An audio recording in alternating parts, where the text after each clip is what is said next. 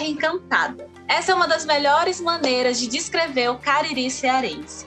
Isso porque a região não é só favorecida por jazidas fósseis super bem preservadas, mas também por mitos e lendas ancestrais. Eu sou a Catalina Leite, repórter do Povo Mais, e esse é o primeiro episódio do podcast Cariri Pré-Histórico.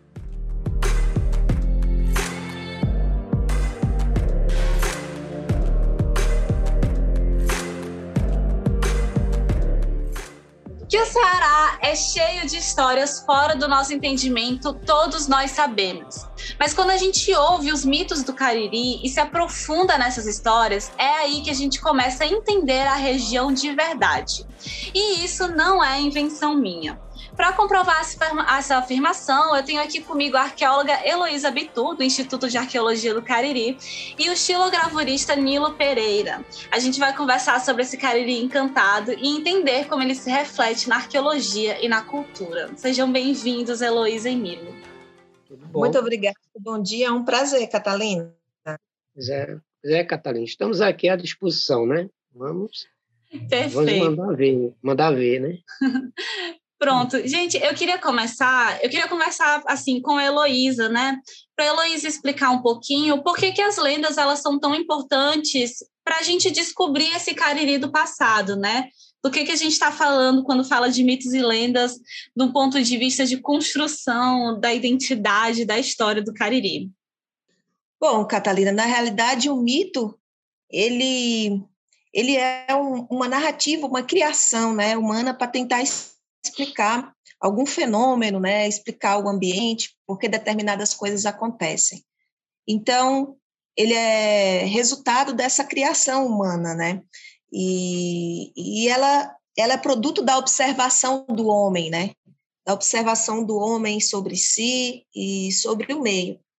Então, o mito, ele, de fato, ele não é apenas uma história fantasiosa.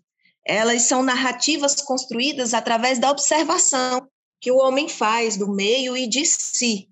E na busca de tentar explicar, ele constrói, vai tecendo, né, elementos e fatos que ele observa, e a partir daí ele tece, né, um conhecimento, uma ciência, uma sabedoria, né, sobre determinado assunto. E aqui no Cariri, esses mitos e lendas são muito importantes para compreender sobre a cultura dos homens que ocuparam esse território.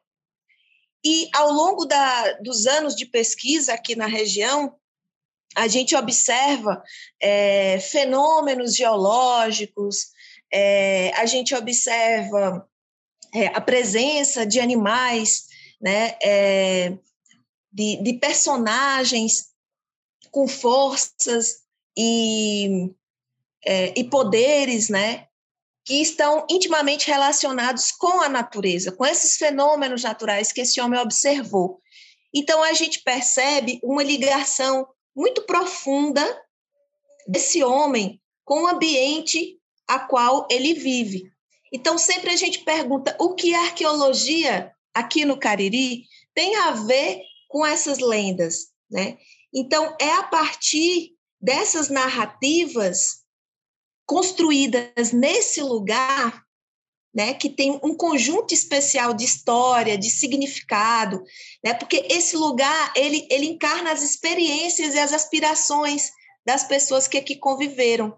Então, não é só um lugar com um fato a ser explicado na ampla estrutura desse espaço, é uma realidade que vai sendo esclarecida e vai sendo compreendida nessa perspectiva desse homem que ocupou esse território, que lhe dá um significado especial, né? Então, essas lendas, elas contam sobre o espírito do lugar. E, ao entender esse espírito do lugar, a gente chega e se aproxima de como esse homem percebe essa paisagem, como esse homem se relaciona com ela, como eles se relacionam entre si, que crenças eles alimentam, né? Qual é o significado da cultura, não apenas material, mas também imaterial, né? Que é construída como esse patrimônio. Então, é uma construção sólida, né? E a gente ainda consegue perceber aqui no Cariri que esses fragmentos dessa memória desse homem, né, ela ainda persiste no imaginário, né? Esse lugar dos encantados. E aí a gente percebe que esse mito é um ingrediente vital dessa civilização que aqui se estabeleceu. E longe de ser uma fabulação vã, é uma realidade viva, né? Porque os locais de memória, os locais onde se manifestam o mito, eles são perceptíveis, eles são reais, estão ligados à geologia do lugar, né? Estão ligados à hidrogeologia do lugar, à formação, né? E à permanência da vida no território. Então, embora seja, né, uma teoria abstrata, mas não se trata de uma fantasia. Existem elementos que a consolidam, né? E isso está tudo muito simbolicamente codificado numa religião primitiva de sabedoria prática. A Chapada do Araripe pode ser definida como um espaço assim vivido, um espaço geográfico sagrado, um centro de significados assim míticos. E é claro, o mito ele precede, né, o uso de rituais. E é por isso que até hoje o Cariri é esse caldeirão patrimonial de culturas antigas e novas, mas percebendo a paisagem e o lugar como um imenso santuário pré-histórico. E aí a gente vê esses locais, né, esses pontos de memória, o Castelo Encantado, a Ponte de Pedra, a Pedra de Claranã, a Pedra que Canta, né, a Pedra do Convento. Esses locais, eles estão organizados dentro da Chapada do Araripe, e é sempre muito importante para compreender essa cultura, compreender, né, mapear esses lugares, compreender onde, nesses locais, os mitos eles se manifestam e, paralelamente, muito próximo a esses ambientes sagrados, a gente também encontra a cultura material. São as vasilhas cerâmicas, são os materiais líticos, as ferramentas líticas, né, os locais de assentamento. Então, existe uma relação muito profunda entre esse modo do caririense perceber o espaço e vivê-lo em profundidade. E eu gosto de uma coisa que tu comentaste, voltando um pouco, né, e até trazendo um pouco para a questão do Nilo, sobre como esse ritual, né, e essa contação de histórias, essas histórias mesmo, elas continuam vivas até hoje, né? E aí, como tu comentaste também, o Allenberg Quindim, a professora Rosiane Lima Verde, né? Eles começaram a pesquisa deles, né, arqueológica e tudo mais, a partir dessas histórias. E o Nilo, ele também fez um álbum de xilogravura sobre lendas e mitos. E aí ele também foi atrás de pesquisar sobre essas histórias. E aí eu queria que o Nilo contasse um pouco como é que foi esse processo de pesquisa, né? Quem é que ajudou, quem foram as pessoas que o senhor procurou para conseguir, de fato, conhecer todas essas histórias do Cariri. Catarina, no caso do álbum das lendas, né, que foi um álbum lançado, acho que em 2007, salvo engano, né, na verdade, até o Allenberg, ele teve deu apoio nesse trabalho, porque na época o contato que eu tive para fazer o álbum foi com o professor Gilmar Carvalho, que a ideia, eu tive essa ideia das lendas, né? Pensei nesse álbum falando de lendas, porque eu já ouvia na época falando da Pedra da Batateira, já alguma coisa assim, e era acho que é a lenda mais difundida, né?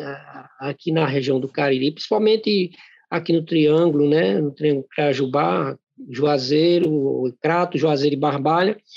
E havia falando nessa lenda da Pedra da Batateira, já até em cordel, né? Porque já tinha sido editado em cordel também, Aí eu conversei com o Gilmar na época e o Gilmar conseguiu um apanhado passado pelo Allenberg sobre essas lendas. Então, na verdade, eu me baseei um pouco também dentro do que o Allenberg passou de como as lendas, né?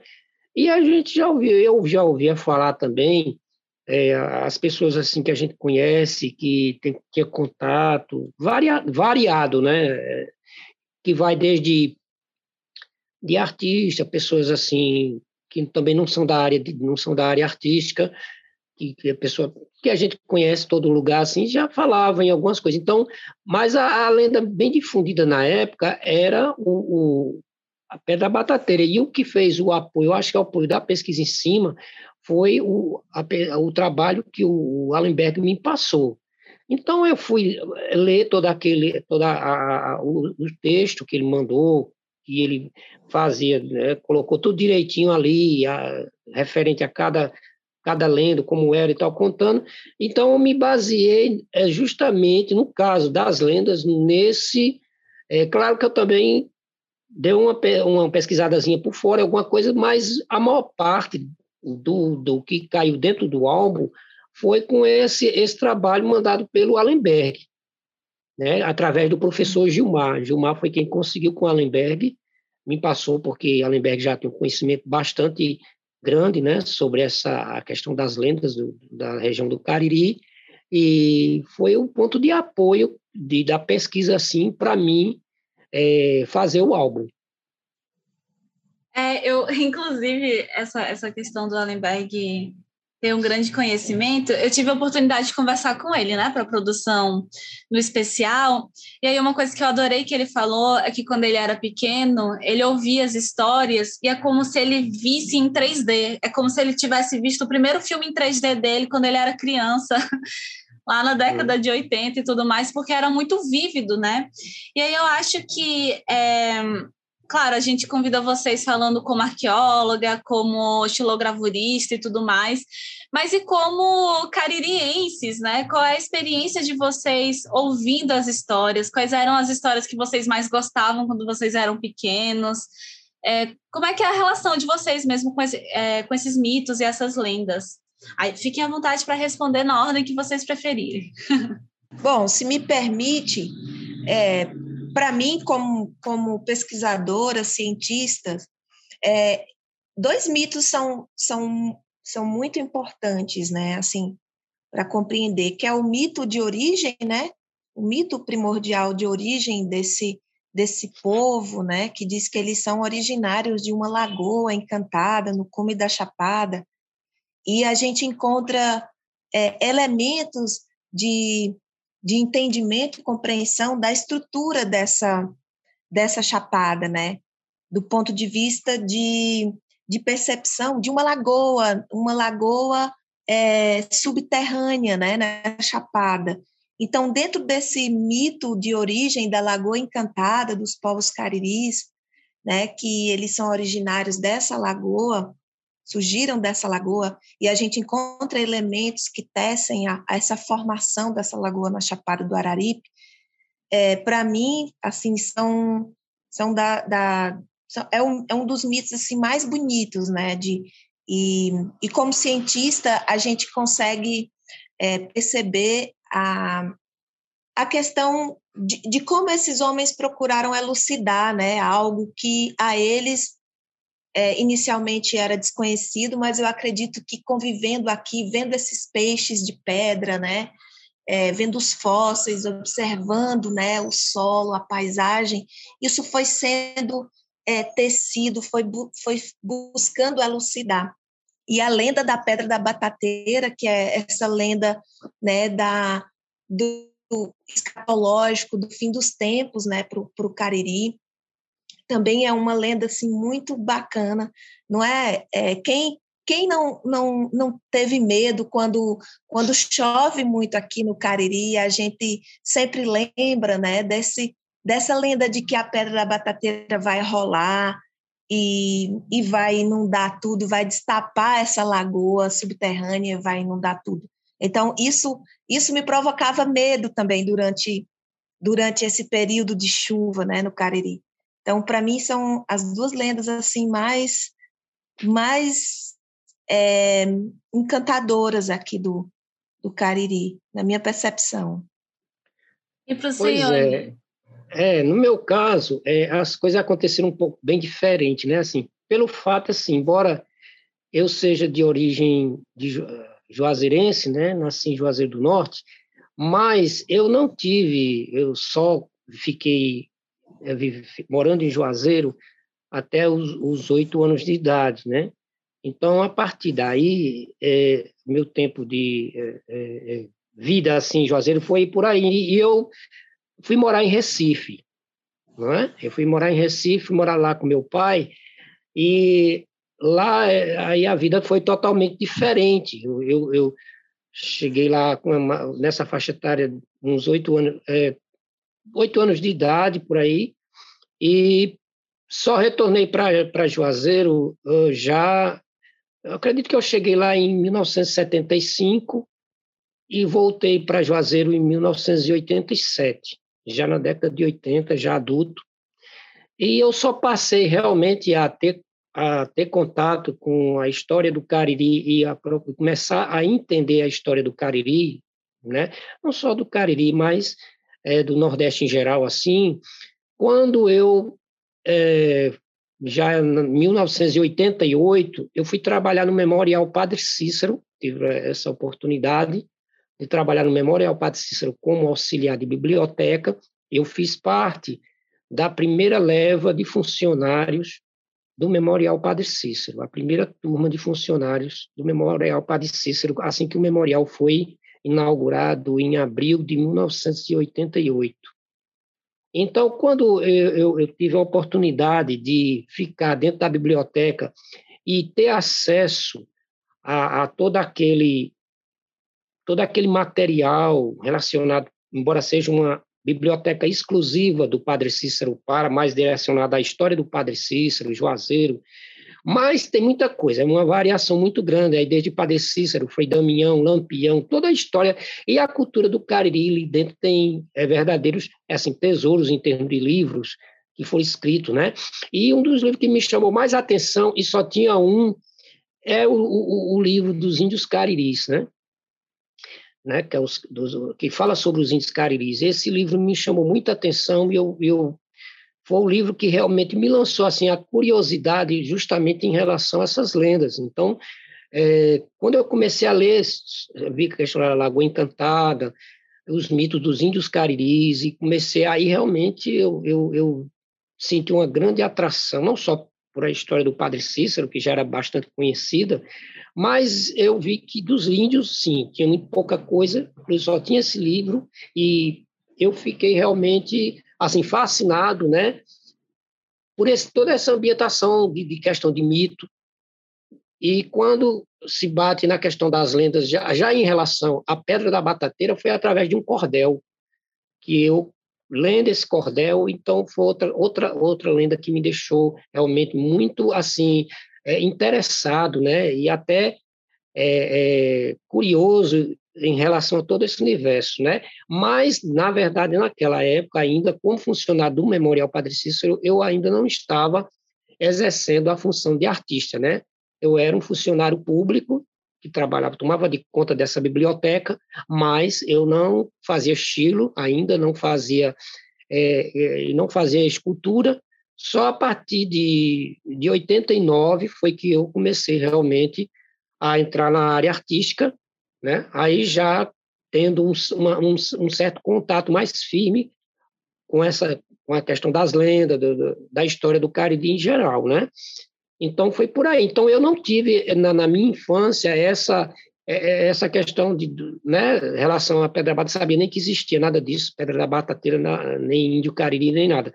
A partir realmente de 88 foi que eu comecei a entrar assim, dentro desse universo da cultura caririense, né, que eu não, como saí muito pequeno, não tinha realmente a menor noção do que se tratava. Então foi por aí, dessa forma que se deu comigo, e também depois, com o passar do tempo, dentro desse ambiente, em contato com várias pessoas, aí comecei realmente a ter uma ideia do que se tratava, né? Foi assim que aconteceu né, comigo em especial, né? Nilo, e aí eu acho que é interessante o senhor comentar sobre a biblioteca do Padre Cícero e tudo mais, porque o senhor, antes, né, da gente entrar aqui na conversa e tudo mais, o senhor estava me contando sobre como o mito da Pedra da Batateira, ela acaba tendo muito a ver com esse apocalipse, o fim dos tempos bíblico e tudo mais.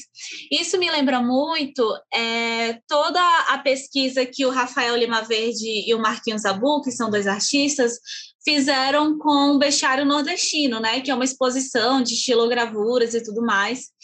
E aí, a gente fez uma entrevista com eles. Para o Dia das Bruxas, a gente estava falando sobre histórias de terror e histórias encantadas do Ceará, né?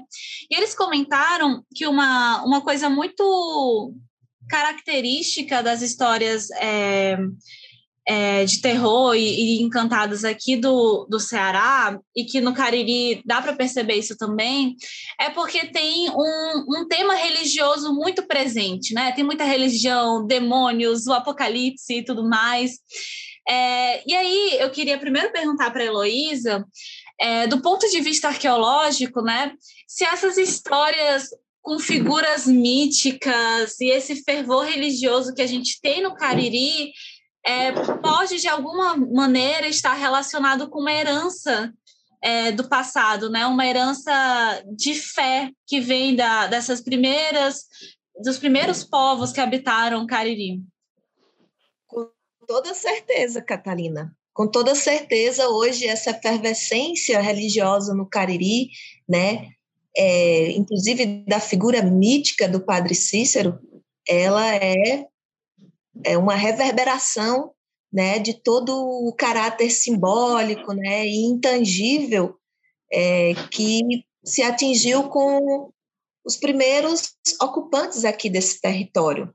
Eu acredito muito, né, e que isso fez do Cariri um território com elementos de uma vivência muito singular, né? A gente muito regional, né? É muito forte.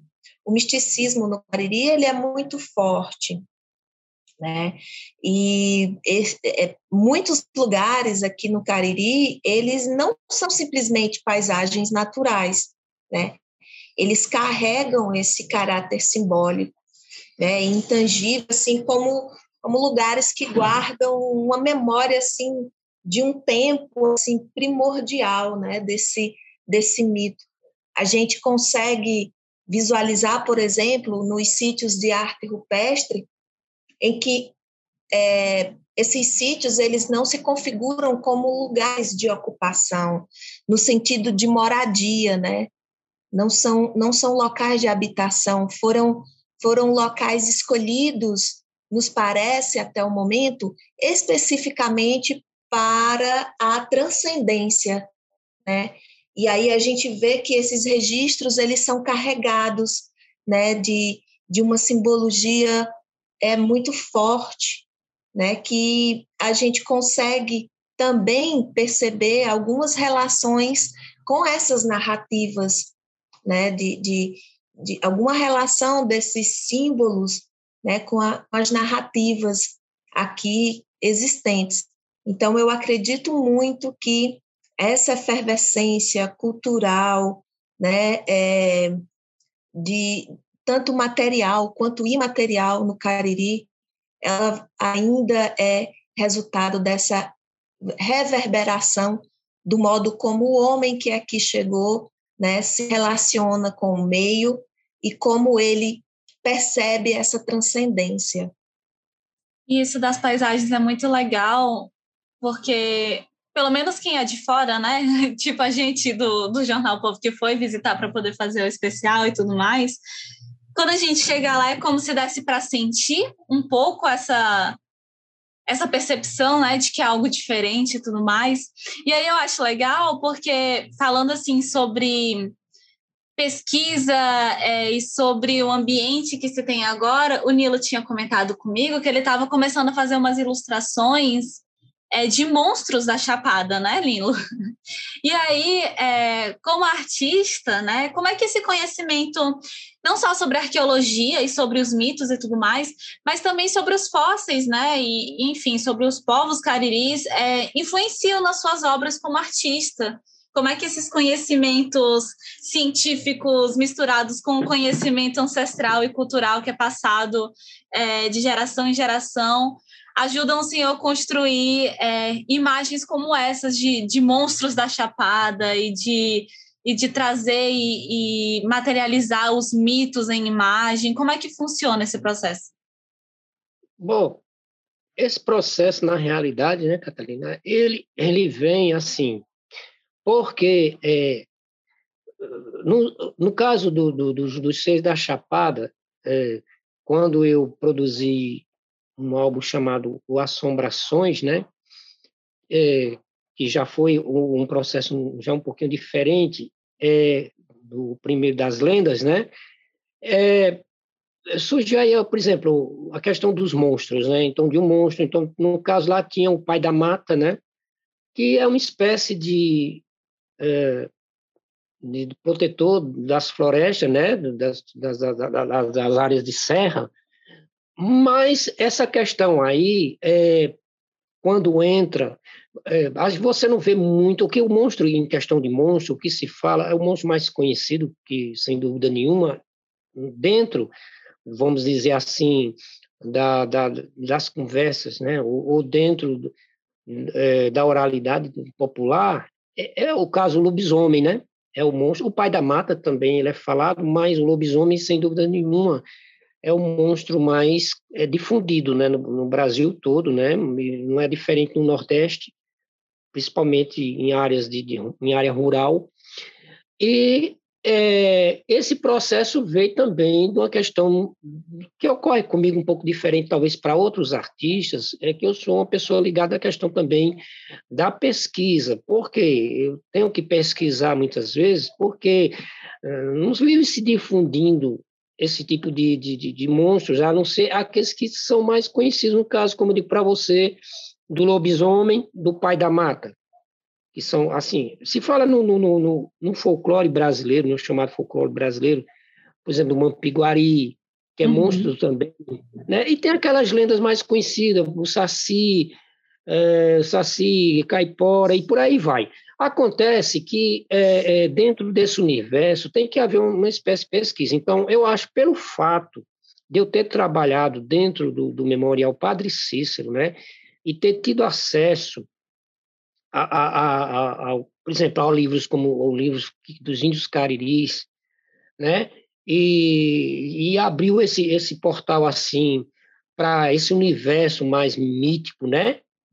Propriamente dito, é, eu tive que partir para a parte da pesquisa, porque a gente não vê as pessoas falando todo o tempo nesses monstros e tal, e até porque, com o passar, né, as coisas novas que foram aparecendo, internet, tanta coisa, embora isso seja difundido também dentro da internet, que é outro meio importante de difusão, né, mas as pessoas, no geral, no comum, no dia a dia, ninguém fica falando disso. Então, de certa forma, se perde muito com a modernidade, né, com as coisas mais modernas, porque a gente tem que ver que, por exemplo, o sertão, vamos dizer aí da década de 30, 40, era um sertão bem diferente, ou do início do século 20, era um sertão muito diferente do sertão que é hoje.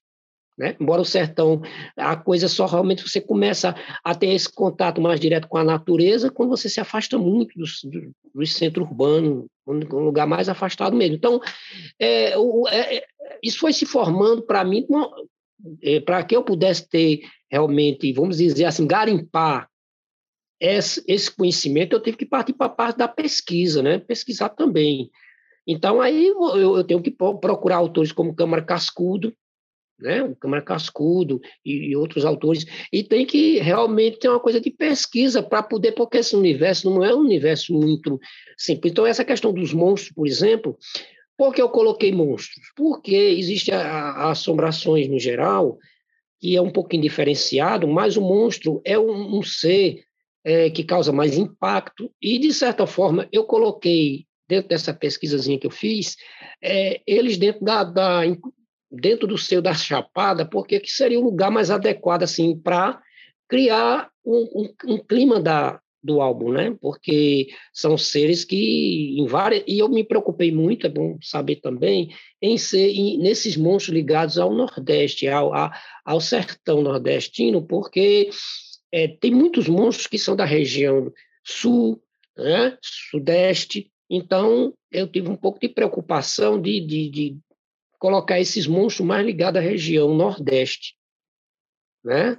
Que são mais difundidos na região Nordeste. São coisas muito antigas, então, do século XIX, até antes disso, coisa que vem do Brasil colônia, na realidade, né? Que os monstros, se fala, por exemplo, Ipupiara, né?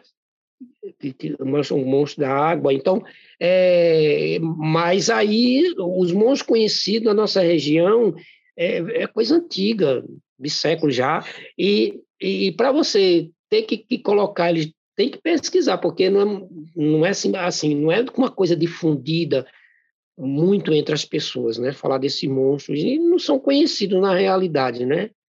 Muito conhecidos. Alguns, o que se fala realmente, o monstro mais conhecido é o lobisomem, e o pai da mata, um pouco conhecido, até quando foi feito o vídeo do Assombrações, o mestre da banda Cabassal inclusive, ele fala que eu achei muito interessante ele fazer, e me foi muito útil aquele depoimento dele, que ele fala como era, o pai da mata era visto por eles, né, na época. E eu comecei a confeccionar o pai da mata dessa forma, né? Que tem a perna de osso, era de casco, não é?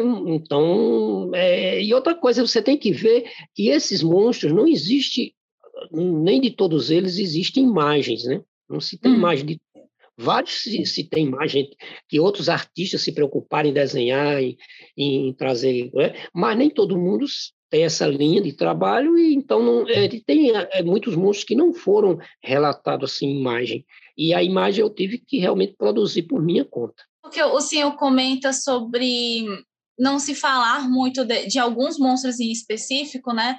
E eu acho que é muito curioso, porque a gente sempre fala, tipo, não, a lenda do meu interior, porque toda pessoa, pelo menos moradora de Fortaleza, tem o seu interior, né? O interior da família. E aí, o senhor falando um pouco sobre isso da modernidade, do afastamento da área rural, me faz pensar um pouco sobre a garantia de perpetuar essas histórias, né? E aí, eu faço a pergunta para os dois, mas eu lembro um pouco também sobre o trabalho da Fundação Casagrande, né, que é onde fica o Instituto de Arqueologia do Cariri, de contar para os mais jovens essas histórias e garantir que eles também contem as histórias, né? Eles sejam as pessoas as guardiãs dos mitos e lendas pelo menos de Nova Olinda, né? Mas acho que acaba estendendo para o Cariri inteiro. E aí eu pergunto para vocês se vocês acham mesmo que os jovens do Cariri vão manter essas lendas vivas, né? Porque, de fato, os mitos são importantes para a construção de uma identidade regional, né? Então, vocês ficam preocupados essas histórias não continuarem vivas no futuro, ou vocês estão certos de que a juventude de hoje está sabendo, sim, dos próprios mitos? Bom, eu vou começar por mim. Bom, eu vejo da seguinte forma. A juventude, no geral, está com a cabeça em outras coisas, mas veja bem, sempre a gente não pode aqui nivelar, né, a juventude. Existem muitos jovens como você e muitos outros interessados nesse assunto, que gostam desse assunto, e que as pessoas que vão perpetuar, sim, porque sempre dentro do meio, da sociedade, do nosso meio em geral, tem as pessoas que vão estar uma grande parte da parcela, a grande parcela das pessoas, vamos dizer, dos jovens, vão estar realmente trilhando outros caminhos, mas sempre vai ter uma parcela de jovens interessados no assunto, que vão repassar, sim, que vão manter, inclusive eu, embora não seja tão jovem, né, mas eu tenho uma preocupação através do meu trabalho, trabalho, isso é uma das minhas preocupações, e o interesse meu, pessoal mesmo, uma coisa minha mesmo, dando a minha contribuição artística com o meu trabalho, da perpetuação dessas lendas, desses monstros. Eu gosto desse universo mítico, né? Uma coisa que sempre, desde que eu comecei, em 88, dentro do Memorial Padre Cícero, que eu tive contato com o primeiro livro sobre os índios cariris, e aquilo realmente me pescou, né? No sentido de me ligar realmente a esse universo, e até hoje eu sou ligado a esse universo. Então, eu dou a minha contribuição, né? E acredito também que outros jovens universitários, estudantes, também, com certeza, gostam desse tema, vão perpetuar através também de alguma atividade e algum trabalho, e vai sempre mantendo. Claro que isso é dentro de uma proporção, né? Esse tipo de informação, ele se mantém dentro de uma proporção, mas não deixa de existir, né? Não deixa de existir, porque é uma coisa perpétua, né? Que está sempre... por exemplo, você fala no lobisomem, é um mito, né, um monstro que está em todas as culturas, né, do mundo, né? Então, você fala no pai da mata, você fala na Iara, nesses seres fantásticos assim. Então, as pessoas, de alguma forma, sempre tem uma parcela de pessoas dentro da sociedade que conhece esses seres, que já viu falar, alguém, o avô. Então, é uma coisa super interessante. Por exemplo, quando eu falar por exemplo, com o mestre escultor, né? Mestre Graciano, e ele falava do lobisomem, era muito comum. Quer dizer, ele já repassou para mim, quando na época de muito jovem, era muito comum e causava impacto nas pessoas, o lobisomem, né? Causava, o pai da mata causava medo. Então, claro que o jovem que vive na cidade, ele vive uma realidade bem diferente, principalmente a vida social é outra, mas quando ele de alguma forma entra em contato com essas histórias, ele também, né, passa a enxergar uma forma interessante também de conversar com outros e perguntar, embora acredite ou não acredite, mas o jovem que está mais afastado das zonas, né, nas zonas rurais e tal, isso dá um impacto diferenciado, acredito, para ele, né, que vive uma vida mais afastada dos grandes centros e tal. Mas eu tenho, sim, certeza que essas lendas continuarão, lendas e mitos e tudo mais, continuarão sendo perpetuados, isso aí não tem dúvida. Não. Até porque o fim do mundo, na questão do fim do mundo, é uma coisa que se fala todo o tempo, eu acho que é a lenda, ou a lenda, se você fosse chamar de lenda, né? É a história mais contundente que está todo o tempo na atualidade. Todo tempo se fala do fim do mundo, todo tempo se fala do apocalipse, né? E é uma coisa também que está enraizado na questão religiosa mundial, mas na religiosidade popular, principalmente das pessoas do sertão, do Nordeste, que estão mais ligados à vida religiosa. Então, o apocalipse é uma coisa que está todo tempo da nossa realidade, ela não sai dentro da realidade do povo nordestino, né? Uhum. E como não vamos dizer do Brasil todo, mas o povo nordestino ele é muito suscetível a essas lendas, a esses mitos, a toda essa história de fim do mundo, porque a própria formação cultural do povo nordestino levou a ser dessa forma. E tu, Heloísa, o que tu acha sobre isso? Olha, Catalina, eu acho que isso deveria ser também a preocupação, acredito eu, de Allenberg Quindins e Rosiane Lima Verde, quando eles tiveram acesso a todas essas narrativas, a todo esse acervo por eles catalogado, né? Então, acredito que isso foi a mola propulsora que fez com que eles criassem a Fundação Casa Grande, o Memorial do Homem Cariri, e ali colocasse à disposição, né, de todos que quiserem, né, conhecer e aprender um pouco mais, e aprofundar, mergulhar mais nesse conteúdo ali no museu. É fato que é importante que essas narrativas, né, como era no passado, né, mais remoto, elas tenham se crie um ambiente favorável, propício, né, para se aprender, para se conversar, para se dialogar sobre isso. E a Fundação Casa Grande tem feito isso, né, ao longo desses 30 anos, iniciando com a infância, né? Então, é importante, desde muito cedo, né, se iniciar os jovens sobre esses assuntos, né, criar um espaço que seja propício para esse diálogo, né, para essa troca de saberes, porque essas narrativas, elas também não eram passadas assim, de forma banal, né? Se criava todo um contexto, toda uma situação, né, de aproximação, como era, né, nos primórdios ao redor da fogueira, né, com todo um contexto.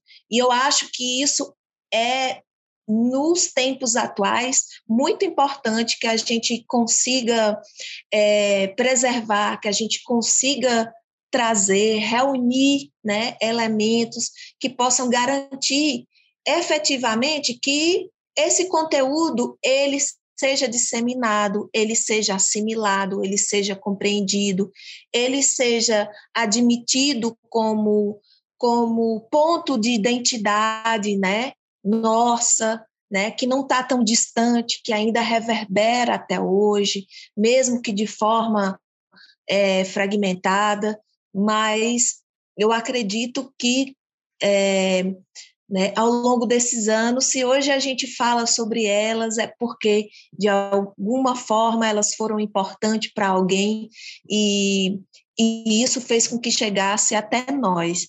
Então, eu acredito muito que esse trabalho, né, de resgate, esse trabalho de vários artistas, como o próprio Nilo, né, como tantos outros artistas, design, que vão, né, beber nessa fonte da ancestralidade para produzir arte, para produzir gravuras, xilogravura, para produzir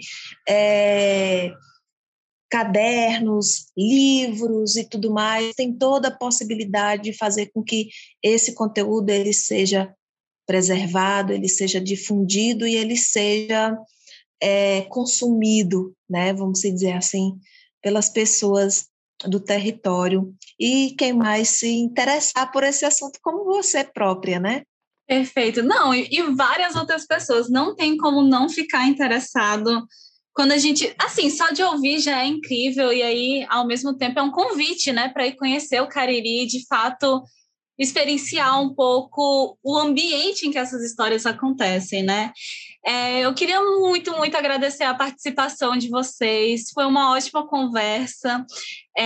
Claro que sempre tem espaço para mais, mas assim, isso as pessoas podem procurar, procurando os álbuns e as xilogravuras do Nilo, indo até a Fundação Casa Grande, visitando o Cariri, Nova Olinda, para conhecer mais essas histórias desse passado. E, é claro, acessando, né, o nosso especial no Povo Mais, o Cariri Pré-Histórico. Ele é um especial multimídia do Povo Mais que está explorando como o Cariri moderno se reconstrói, né, se constrói a partir do patrimônio histórico, científico e cultural. E a gente deixou o link do especial nas notas desse episódio, para quem quiser ler mais sobre o assunto, conhecer um pouco mais sobre a região. E, é claro, isso é só o começo, né? Um convite para poder explorar mais. A gente ainda tem 2 episódios do podcast pela frente, e o próximo sai no dia 5 de maio, no O Povo Mais também. Novamente, eu queria muito agradecer vocês. E é isso. Vocês querem dizer alguma coisa a mais? Adeus? Bom, eu agradeço, Catalina, pelo convite, né? Fico muito agradecido, né? De alguma forma, com alguma contribuição, né? E deixo bem claro que é isso mesmo. Então, eu acho que cada um de nós, ela como uma pesquisadora, você como jornalista, eu como artista, então todos nós damos uma contribuição para que essas lendas, esses mitos, né? Esses seres fantásticos e tudo mais, continue, né, dentro vamos dizer assim, circulando, né, dentro da vida das pessoas, né, de alguma forma, e que com certeza se propaga, né, porque é algo que também, como você mesmo diz, a partir do momento que se ouve, se tem interesse em conhecer. Então, eu acho que é importante que a difusão mesmo, como ela falou, essa difusão é muito boa e importante para que, saudável, né, para que se contenha, contemple, né, um futuro bem interessante para esse tipo de conhecimento, né? Pois eu só posso ficar mais que agradecido e muito obrigado pela oportunidade. A E a gente que você e a agradece. amiga. Ok. Catalina, também sou grata pela oportunidade de falar sobre esse assunto. Reitero o convite a todos que possam nos ouvir para vir fazer esse mergulho aqui no território da Chapada do Araripe, que está sendo, se está pleiteando, né? Fazer com que esse território se transforme em território reconhecido, né? Mundialmente pela Unesco. A Chapada do Araripe é um patrimônio que, além de merecer pertencer à humanidade, ele também oferece humanidade a todos aqueles que estão aqui e de alguma forma sobrevivem da cultura. Então é isso, meu muito obrigado. A gente que agradece, fica muito, muito feliz. E é isso, pessoal, até a próxima, dia 5 de maio, no Povo Mais, a gente vai ter outra conversa. Não vai ser sobre mitos e lendas, mas vocês descobrem até lá. Novamente, o link está nas notas. Muito obrigada.